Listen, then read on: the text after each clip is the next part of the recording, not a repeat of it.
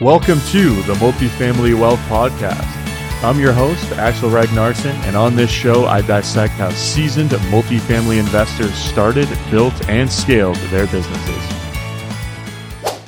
What's going on, everybody? Welcome back to another quick solo episode here on the Multifamily Wealth Podcast. In this episode, I'm going to be talking about the true mathematical impact that vacancy has on a multifamily property's NOI, and specifically its free cash flow, which is what's left after you pay for your debt service, right? So your NOI minus your debt service equals your net free cash flow. And we're going to be talking about the impact that vacancy has on a multifamily investor's net free cash flow. And, this is going to be another pretty dense podcast episode. So if you're driving along in the car, you're at the gym or something like that, stick with me as I run through the math. I'll breeze through it. Trust my analysis and what I'm telling you at the end. But my objective in this episode is to give you a very quick back of the napkin sense of, for every percentage increase in vacancy that I have at my property, what is the commensurate impact that it has on my true bottom line? I can kind of understand what impact it has on my NOI, but what impact does it really have on my net free cash flow, which is what's left after paying debt service, right? And that's a really important thing to understand as a multifamily investor. So we're all aware, as investors, we want to reduce our vacancy. We want more individuals living in our building, paying rents. And whenever an apartment sits empty, somebody is not paying. We don't like that. Not rocket science. I'm not here to educate you guys on vacancy, right? We know that we don't want that. But let's do some math around the true impact of it. So again, your eyes might gloss over here. Your ears might gloss over, but stick with me. I'm going to just breeze through the math here, and then I'm going to give you some actionable takeaways. So let's say we have a 100-unit multifamily property, units that rent for $1,000 a month. This property has the potential to generate $1.2 million a year in gross revenue. Again, the math here, $1,000 times 100 times 12. This property has the ability to collect $1.2 million a year, right? That's its gross potential income. Now, let's say that the market vacancy rate is 5%. This investor actually collects $1.14 million a year, which is 95% of 1.2. And this property carries total operating expenses for the year of $500,000, which means that the NOI for this property is $640,000. That's the important number. $640,000 is the property's NOI. Now, I've talked about this ad nauseum on the podcast, right? And I've talked about it ad nauseum online, but every once in a while, I want to bring it up again because it's a really important concept for people to understand. Most of your expenses in multifamily real estate and real estate investing in general are fixed. Your property taxes are fixed. Your insurance is fixed. Your contract services, such, mowing the lawn, plowing the snow, cleaning the common hallways, that's fixed, right? Doesn't change depending on your occupancy, right? Or your vacancy rate, the inverse of occupancy.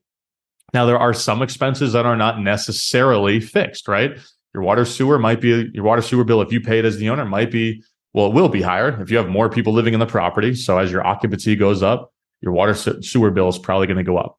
But that's in reality a smaller percentage of your overall expense load, right? Typically, the biggest expenses for a multifamily property: insurance, repairs and maintenance, property taxes are going to be your big three. Contract services is probably going to be somewhere in there depending on your community. But for the ease of conversation here, let's assume that incremental dollars that we generate at the property in revenue, they drop right to the bottom line. We're going to make that assumption. So let's say that the owner is an excellent operator and he reduces vacancy from 5 to 3%. So he reduces it by 2%. How does that affect net operating income? 2% of the gross potential income of 1.2 equals $24,000. Add this $24,000 to the NOI of $640. New NOI is $664,000, right? Yeah, a little bump. Nothing crazy. Nothing, doesn't sound crazy. But if we look at it on a percentage basis, it's pretty impactful. So a 2% reduction in vacancy translated to a 3.68% increase in NOI. That's the first number that I want you to think about and take away here. A 2% reduction in vacancy led to an increase of 3.68% in NOI. Now, the inverse is true as well. A 2% increase in vacancy, right, going from 5 to 7 in this hypothetical situation, would translate to a 3.82% decrease in NOI. 2% increase, 3.82% decrease in NOI. So it's not a like-to-like impact.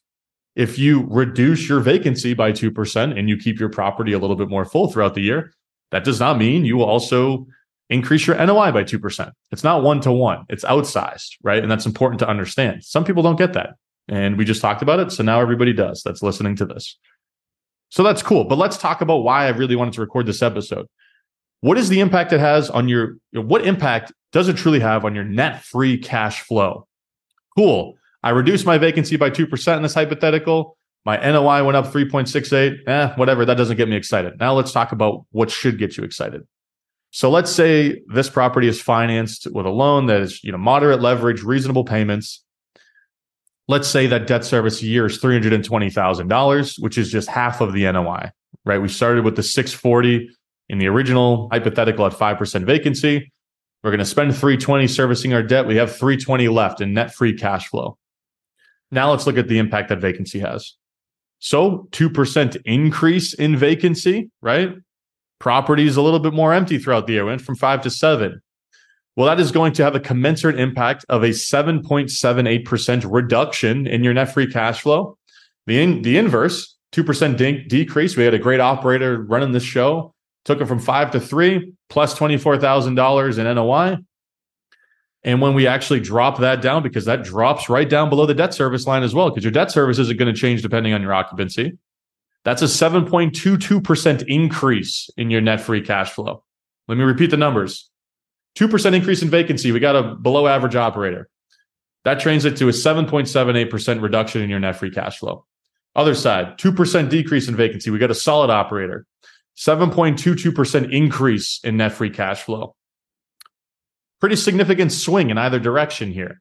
And the more leverage you use and the higher your debt service payments are, the more magnified that percentage will be, right? If we were using more debt here, 2% increase in vacancy up or down is probably going to have an 8, 9, 10% impact on our net free cash flow.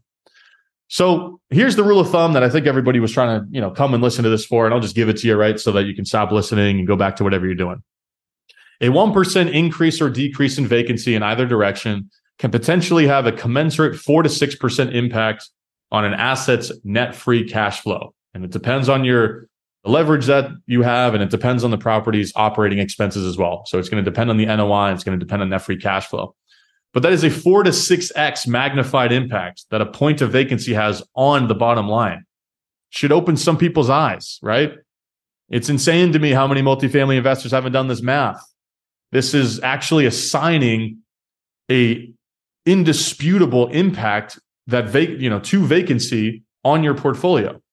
We know we don't like vacancy, but we haven't done this math. So I hope this was an eye-opening episode for some of you folks out there. And if you learned something in this, please consider sharing this episode with somebody in your network. That's how we get more folks listening to the podcast. That's how we grow the show. That's my goal. I want to grow the show. So if you think somebody would benefit from this, please consider sharing it with them. And as always, thank you all for listening, and I'll catch you guys next week.